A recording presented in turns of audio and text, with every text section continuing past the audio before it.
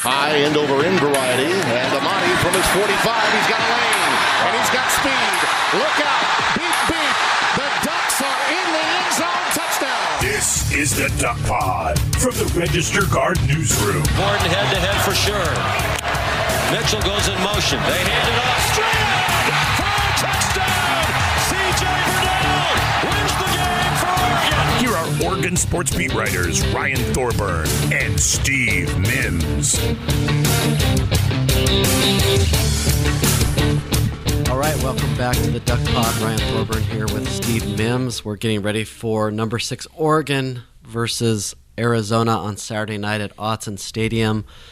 The Ducks coming off an open date and winners of 8 consecutive games, and all of a sudden are in that playoff picture going forward. If they keep winning, it'll be an interesting discussion. Steve, why don't we start with that? What do you make of Oregon's playoff situation right now? It's intriguing to watch, and it's almost like every week there's something. Auburn plays Georgia this week, which would obviously be huge for Oregon, and then you look at what lies ahead. There's plenty of possibilities for teams ahead of them that can lose, and at the same time, there's also a possibility that LSU wins out, Ohio State wins out, Clemson wins out, and the other team jumps Oregon and gets that 4th spot. So the intriguing thing to me, I was thinking about this the other day, if Oregon ends up 5th, at 12-1 and 5th, and there's this outcry from the fans that we got screwed sort of in this 2001 way where we should have been national championship game. What kind of position does that put Rob Mullins in? Does Rob come out and take, Rob's really, a couple weeks ago, Rob came out and was complaining about the late start times because he knew that his fan base was upset about it, and he kind of wanted to come out and defend them. I think it'll be fascinating if they end up 5 and the chairman of the committee is the Oregon athletic director. I mean, he can't say, right, the committee got this wrong because he's the guy there, although he has to supposedly step out of the room occasionally. I just think that's the fascinating. I almost feel like we're building towards that, to where this thing, they're going to be 5, fans are going crazy, and Rob's sitting here going, can I do I back them up or do I back up this committee I'm on? It really, there's been already some awkward spots for Rob in this. That would really be the ultimate awkward spot. That's what I was going to bring up, because I remember when Rob was moved up to chairman of this committee.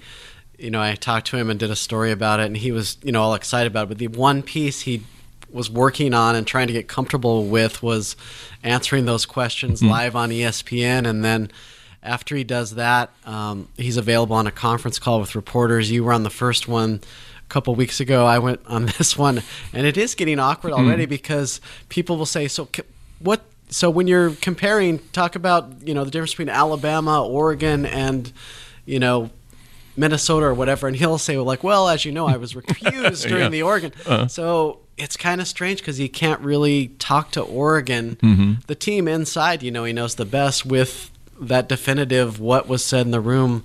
It's really awkward whether they're 4 or 5. I don't know if you heard Feinbaum on the ESPN show, but he basically said if Oregon's 4, this is like a fake news bad election results type situation. Yeah, that's there, and it's interesting because I think Rob's really grown well into not only on the spokesman thing, but just in general. He seems a lot more comfortable. A couple of years ago, he wasn't available to the media a whole lot. It didn't seem to be a part of his job he enjoyed, but I feel like he's gotten a lot more comfortable with that. And actually, even as the spokesman, and basically the spokesman, whoever it's been, tries to say a lot without saying anything at all. They sit there and say, well, the question becomes, how did 8 get ahead of 9 and 10? Well, 8's resume shows this and this and this. There's never any, 9 and 10 kind of suck, we decided. It's always just kind of this, and he seemed to have gotten pretty comfortable with that. But at the same time, if he wasn't, this could be the best of both worlds for him, because he could certainly almost recuse himself as a spokesman now and go say, hey, look, why don't we have somebody out there who can speak to all 10? This is silly that I'm going on there and saying that, and kind of makes sort of the committee look bad. So if he wanted out of the spokesman role at this point, I think he could probably convince them, hey, take me off this. But like I say, it happens at a time when he actually feels to really be, it's his second year on it. He seems to be getting pretty comfortable with that role. Yeah, as I mentioned in my story the other night, and at the end of the call, Bill Hancock actually was asked and came on and said, there is a thought that going down the road in this, that they will have another spokesman if Oregon's in the mix, someone who was in the room when Oregon was discussed. So that'll be interesting. As far as the candidates for that number 4 spot, the consensus nationally seems to be that LSU, Clemson, Ohio State are all in unless something bizarre happens to one of those teams. For Clemson, that might only be one loss. They would probably be out. But so there's about 8 teams in the mix for this, including Oregon, including Utah from the South, Alabama, Georgia, etc. I was talking to Woody the other day on this pod, Ken Woody, and my belief is that if a Pac-12 team, whether that's Oregon or Utah, is 10-0 in Pac-12 games, that's never happened before, where a team goes 9-0 and then wins the championship game, 10-0 against conference opponents, I think they're in over Alabama, for example, that's not even going to play for a conference championship, that's not even going to win its division. But there is that SEC conspiracy out there, and Alabama is even more of a brand name than Oregon, so there is that fear, or that maybe Georgia beats LSU in the SEC championship game and both still get in. I think if Oregon and Utah are 12-1, they're in, but we'll see. Yeah, and I'm with you. I think the Georgia piece is right. I think if Georgia wins it, that keeps those 4 all in there again. The Minnesota piece behind it's interesting because they've got still a couple ranked teams in the regular schedule, and then another one if they were to somehow. But I think if they got up there, they've all beaten Ohio State. That probably knocks them out. So yeah, I think if you're Oregon, you get to 12-1 at this point. I think you feel pretty good about your chances as long as you can get that Georgia LSU piece out of there. And Georgia plays Auburn this week, so that would do twice. For Oregon, you knock Georgia out, and all of a sudden that Auburn win becomes even better there. So. That would be the one that if you're Oregon fans sitting around waiting for the 7:30 kick, that's the game you're paying most attention to this week. And I think if you kicked one of those out, and like you say, Clemson's certainly out with one loss, Ohio State and LSU would need a little bit more. But if you can get one of those out for sure, I think it clears the path. And I'm with you. I think Oregon sits behind Alabama until the Pac-12 title game, because if Alabama even wins out and beats Auburn, all of a sudden that moves them a little bit ahead of Oregon. Oregon lost to them. But I think the fact that if they were to play the number 6 team behind them, Utah, I think that would be enough to trump Alabama on the last one. Yeah, I think the bigger threat, and it's not really a bigger threat because the odds of it happening are less, is that Minnesota goes undefeated or Baylor goes undefeated. Because an undefeated Power 5 champion, obviously, I think would leapfrog Oregon at 12-1. So, and a Baylor undefeated would probably mean 2 wins over Oklahoma, and like I say, Minnesota. I think they've still got Ohio State in the. They got Ohio State. Well, you would beat Iowa this weekend, and then Ohio State in the championship game later on. So. Yeah, and I think there's another ranked team in there at the end of the regular Wisconsin season too. That's right, Wisconsin too. So there's enough on there. Certainly, if they were to row the boat a little bit further and further, they could certainly make Oregon scared too. But again, if they did that and beat Ohio State. You're right, that could get 2 Big Tens in suddenly because you just have one loss and it would be to another team that's in it. So what do you think the odds are of both Oregon and Utah being 11-1, which is the Pac-12 scenario that they're kind of hoping for? I think it gets better every week. I think Oregon's landmines are kind of out of the way. At ASU a little bit, and Utah's gotten, once they got past Washington, they've got Colorado, Washington State, and they have second place UCLA at home That's weekend, right, this week. Second place in name, and second place in name, and probably 58th in the CFP rankings if they went that deep. So, but yeah, how about that one there? If UCLA wins that and then beats USC, they're in this 3-way tie, and they've got the tiebreaker, and all of a sudden this whole Oregon dream scenario of playing a team that's ranked 6, instead you're facing probably a 6-6 Chip Kelly team. So it's funny because Chip always corrects people that you actually can't control your own destiny because it's predetermined if it's destiny. But that cliche, the Bruins win out, they are in the Pac-12 championship. Yeah, and that I guess would be the other game for Oregon fans to watch this week. You certainly want Utah to keep rolling on through and to do that. So, but yeah, I think the schedule, and like I say, they got Colorado left on there, and I think there's a Washington State or somebody. But yeah, I think the way it's setting up now.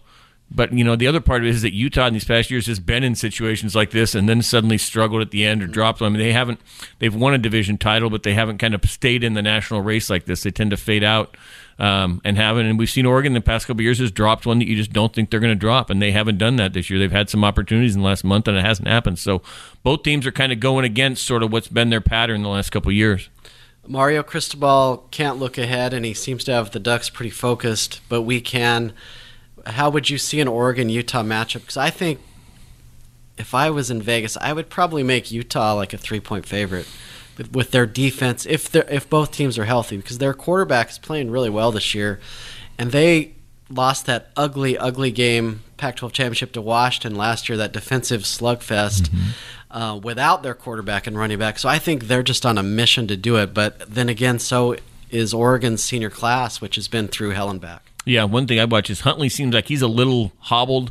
I think it was the knee, and he's played through it. And, I think we'll see through these next 3 if he can stay healthy, if they can kind of manage him. And then I'll say that championship game comes on a Friday, so it's a short week after that. So I think sort of his health, if he was 100%, if he got his self back, I'm with you. I think that might be, I'd probably got closer to 1 or 2. I mean, I think that's almost a pick 'em with maybe a slight advantage to Utah just because of sort of they've been, sort of the game management piece that we look at. They've shut out 2 teams. They've rolled a couple others. In Oregon, at least the last couple weeks, is we've come from double digits down or rallied in the last minute. So some of that would lean towards Utah. But I think if I just looked at the matchups, I'd like Oregon's chances there, although, scoring isn't going to be a lot. You're right. That's probably going to be a 21-20 game, something like that. And you wonder if Oregon's defense, I would think they could keep Utah down and around that area, and then it just comes to matter whether or not they can get a few big plays.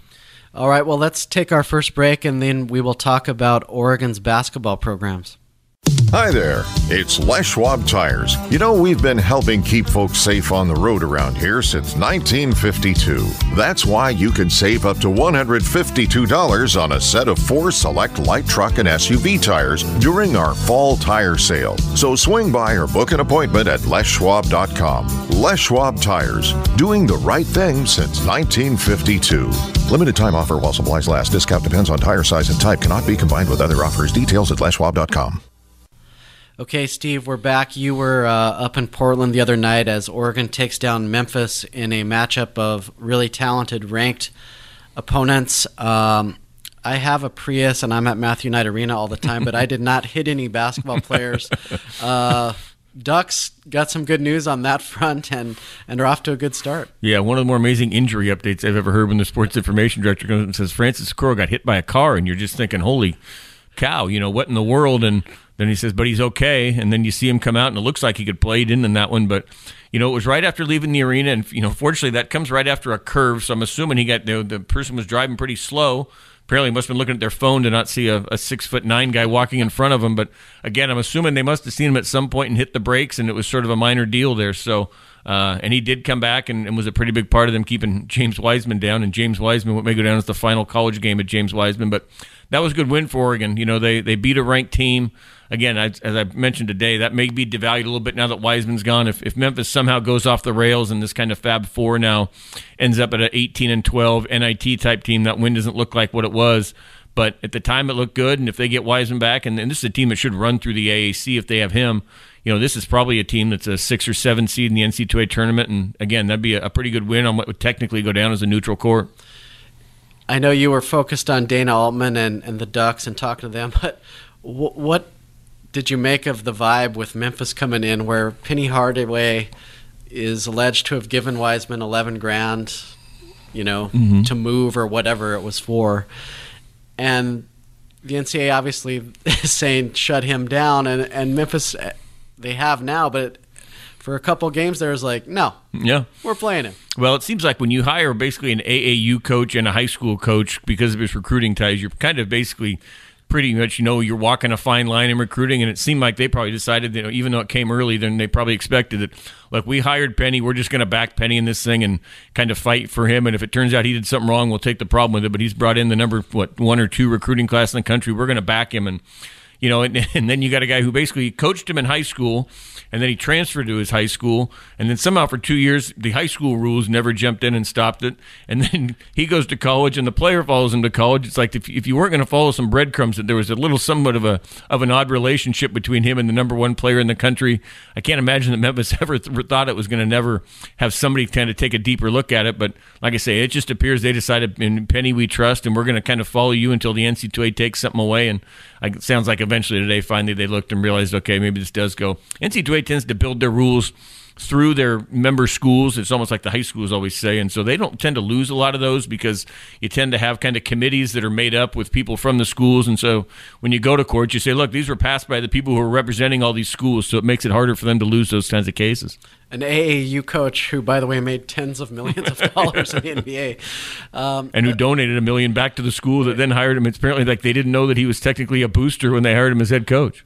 So Oregon is off to a really good start. Not only did they beat Memphis, they beat Fresno and Boise, 2 teams that aren't expected to contend in the Mountain West, but solid Mountain West programs.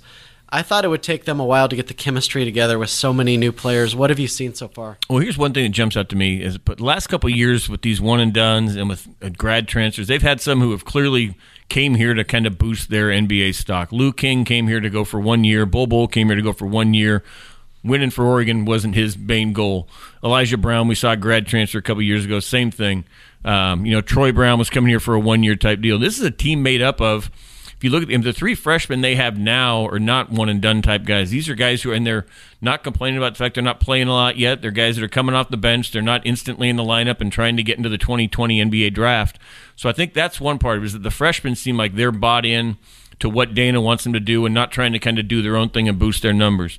The two grad transfers are guys who've never been to the NCAA tournament. So you got Houston and Anthony Mathis, basically seem like they want to get to the – I don't think either of those guys are here to try to become first-round picks. They may get looks in the pros, but they're not guys who are boosting their stock. They want to get to an NCAA tournament.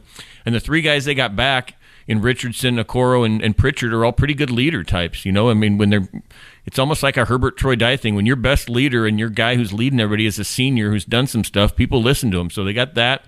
And then you got a junior college transfer in Duarte. So there's just nobody on this team that looks to me like there would be an individual agenda or have a reason for an individual agenda or would be here for a kind of a quick stop. This feels like finally Dana Altman has gotten a group that's here kind of to invest and see what this team can do this year. I think that's somewhat why some of the chemistry issues early on, I think they have a group that will listen to what he's doing. Now, he's always going to find 14 things to complain about early on in the season that they're not doing right, but I don't think any of the issues this year are that some of these guys might have their own individual agenda. Well, it should be a fun winter at Matthew Knight Arena when you look at the other team that plays there. The Oregon women opened their season. It didn't count in the standings, but they beat the U.S. women's national team. Granted, a few of the stars were not there, but this is the best team in the world they just beat. So coming down from that high, they still blow out a couple inferior opponents to get to 2-0. Sabrina Ionescu's jersey was finally available. Kelly Graves said it was kind of like the Popeyes chicken sandwich. Everyone wants it. Only on Sundays? Everyone wants it, and then when you try to go get it, they're out of it already. So excuse my ignorance. I've only lived here 6 years, but do we have a Popeyes? I don't. We do not. There's one in Portland. There's not one in Eugene, but I think Portland and Salem maybe. Okay, because Kelly travels a lot, so he's obviously probably tried to get one. He's went out by the Portland airport. He probably gets them on his trips up there. Yeah, so I haven't had one either, but the Sabrina Ionescu jerseys are out unless they reload those for their home game on Saturday. A quick order there, but kind of an interesting night. Last night they blow out Utah State, but Sabrina went down clutching the back of her leg. For a minute there, it was a little eerie at Matthew Knight Arena, but in the end, it was a Charlie horse. She could have got a triple-double if Graves would have left her in, but this is the number one team in the country, and now they have the number one 2020 recruiting class coming in. I mean, this is a machine all of a sudden. Yeah, it's interesting. I actually went to the game last night with my wife just to sit in the stands and watch, and we were actually for halftime, we went down to the beer garden to have a drink, and we ended up staying a little bit longer, and all of a sudden somebody looks up on the TV and is like, oh my gosh, and the entire place looks up, and you got Sabrina down there holding the knee, and it was just like you've never seen a beer garden go quiet. I know the arena apparently did, but I can vouch for the fact the beer garden did too. But then we went back to our seats, and we're watching, and when she got, her stat line got to like 6 assists, and then it got to 8. And all of a sudden, even in the upper rows where you hear everybody's like looking, and my wife says, "Why is she still in the game?" I'm like, "Well, some of these people around here are still waiting for the." She got to the 9, and then when she came out, there were actually some boos up where we were. People were booing that he took her out because she had gone from like 6 to 9 assists. She had like 6 with 5 to go, and she got to like 9 with like 2 minutes left, and pretty clearly she could have found somebody to pass to for another bucket the way they were going. But it was interesting, and I think it was the same thing that the first game she could have had a triple-double. I mean, she ended up with like 10, 8, and 6 or something, and if that was a game they needed. So they certainly have decided that the stat stuffing triple doubles aren't necessary for her because there's kind of bypassed 2 of them they could have easily gotten if they needed. Yeah, Graves was asked if Sabrina said anything about not being allowed to finish that triple double, and he said basically she grumbles at me every time I bring her out, and then she stands in my way until I put her back in. So she's the ultimate competitor, and it's going to be quite a season for the Ducks, barring injuries. And as we found out the other night, at any moment those could creep in. But barring injuries, they have a great shot of winning the national championship. Let's take our last break and then look ahead to this Saturday's game. Hi, Ryan Thorburn here, sports reporter at the Register-Guard. I've covered a lot of your favorite sports memories in recent years. Marcus Mariota being presented the Heisman Trophy in New York, Oregon blowing defending national champion Florida State off the field in the Rose Bowl, Sabrina Ionescu becoming the face of women's college basketball while helping transform the Ducks from Pac-12 afterthought to national powerhouse. No other media company covers Oregon athletics with the depth and quality found at ducksports.com. But in order for the Register-Guard to continue its rich history of local journalism, we need your support. Please subscribe and support our advertisers to help us chronicle the Ducks and take you behind the scenes to create more memories in the years to come. Okay, Steve, I haven't looked lately, but the other day Oregon was close to a 4-touchdown favorite over Arizona. This is another program that's struggling, that's fired their defensive coordinator. So far, Kevin Sumlin doesn't look like a good fit like we all thought he would be with Khalil Tate. Khalil Tate might not even start. They might go with the freshman. So Arizona's kind of a mess right now, and Oregon is refreshed and healthy and ready to go. So I'm expecting Oregon to win. I just don't know that they'll necessarily cover the 28, but they got a good chance at it. Yeah, it's so bizarre. I was looking back at Khalil's game from that 2 years ago, that sophomore year when nobody heard him at the start, and it was 6 straight games of like 137 or more, including like a 240 against Colorado on the ground. And there's just been nothing similar to that. I mean, when Rich Rod left, you'd think with the 2 years left, they would have found a way. But yeah, I mean, now they're basically kind of looking to the future. They got Grant Gunnell in there, who's, a 6'6", completely different style. He can run a little bit, they talk about, but certainly not the factor that Khalil is. And it's almost, the old cliche, if you have 2 quarterbacks, you don't have any. And every coach you ever talk to says, I don't want to rotate quarterbacks, but it seems like they've reached a situation to where whether it's partly because they're looking for the future and partially because they just don't believe in Khalil fits their system as well as he did some others, the way they're kind of mixing and matching. But that's certainly, if there's any thought that, you confuse a defense with that, I think you confuse a defense a lot more if you have one really good quarterback than if you have 2 and you're sitting there gimmicking around which guy's going to come in which series. And it works out great for Mario from a get the team motivated standpoint, because the Ducks were embarrassed last year in Tucson, and Arizona's defense was taking headshots at Dylan Mitchell and Justin Herbert, and they have done a good job addressing that without saying much, but you can tell they're motivated to really stick it to this team. Well, and this feels like if there was ever a team that you felt like, man, I'd like to put 60 on them, this is a team you can actually do it on. They gave up, 56 to Oregon State. Now at home, with Oregon coming off a bye, this feels like one where if Oregon's in any kind of rhythm, this thing could be 35-3 by the half. And now, of course, the last time I said Oregon had put 70 on somebody was the Washington State game a couple weeks ago, and Oregon was trailing that one coming into the final minute of the game. So I'm not sure that my predictions have been that trustworthy, but this really feels like one where, like you said, just everything working. Oregon's healthy. Oregon's coming off a bye. Oregon's playing a team with a bad defense that's got some hard feelings against them. This feels like 35 in the first half for Oregon, and maybe tack on a couple more there before you bring Tyler in to finish the thing off. Yeah, Oregon just did everything against USC. Huge special teams plays. Jawan Johnson looking like, the greatest receiver of all time for one quarter there.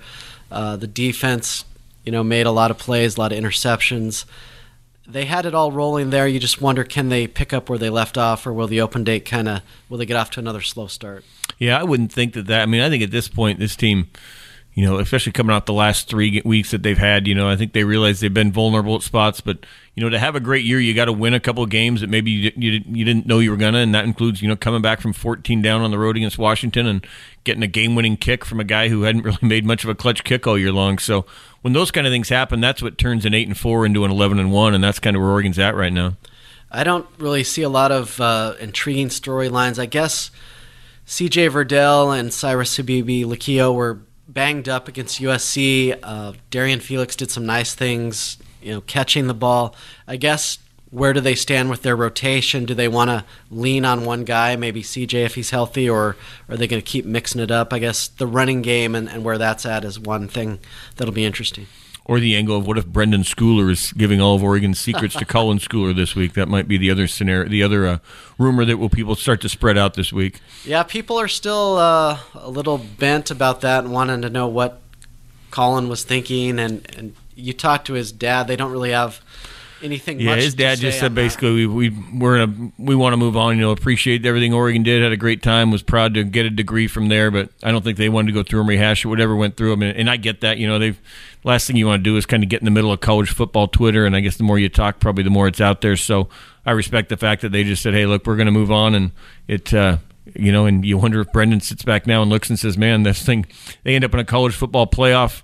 Him and who was the other guy? Khalil Halasay, the guys who transfer in the middle of the season, are suddenly going to be wondering if maybe they could have been fitting for rings. Yeah, and that is a possibility. I think if Justin Herbert, who's really, really good friends with Colin, has no problem with it, I think everyone else should probably move on. I mean, maybe the kid wants another full year to develop. He's not an NFL guy right now. Maybe he wants to play with Colin. Whatever. Maybe he's into graduate school for free. So, maybe he wants to go play defense again somewhere. Maybe he thinks his NFL future's on defense instead of offense. I mean, there's a million reasons you can do it. Or you say maybe you just really enjoy college and decided I want one more year of college. Well, even if Colin Schooler has the game plan and all of the hand signals and all of the verbiage, I think Oregon rolls. Make sure you check out ducksports.com for our coverage leading into and out of that game, and thanks for tuning in.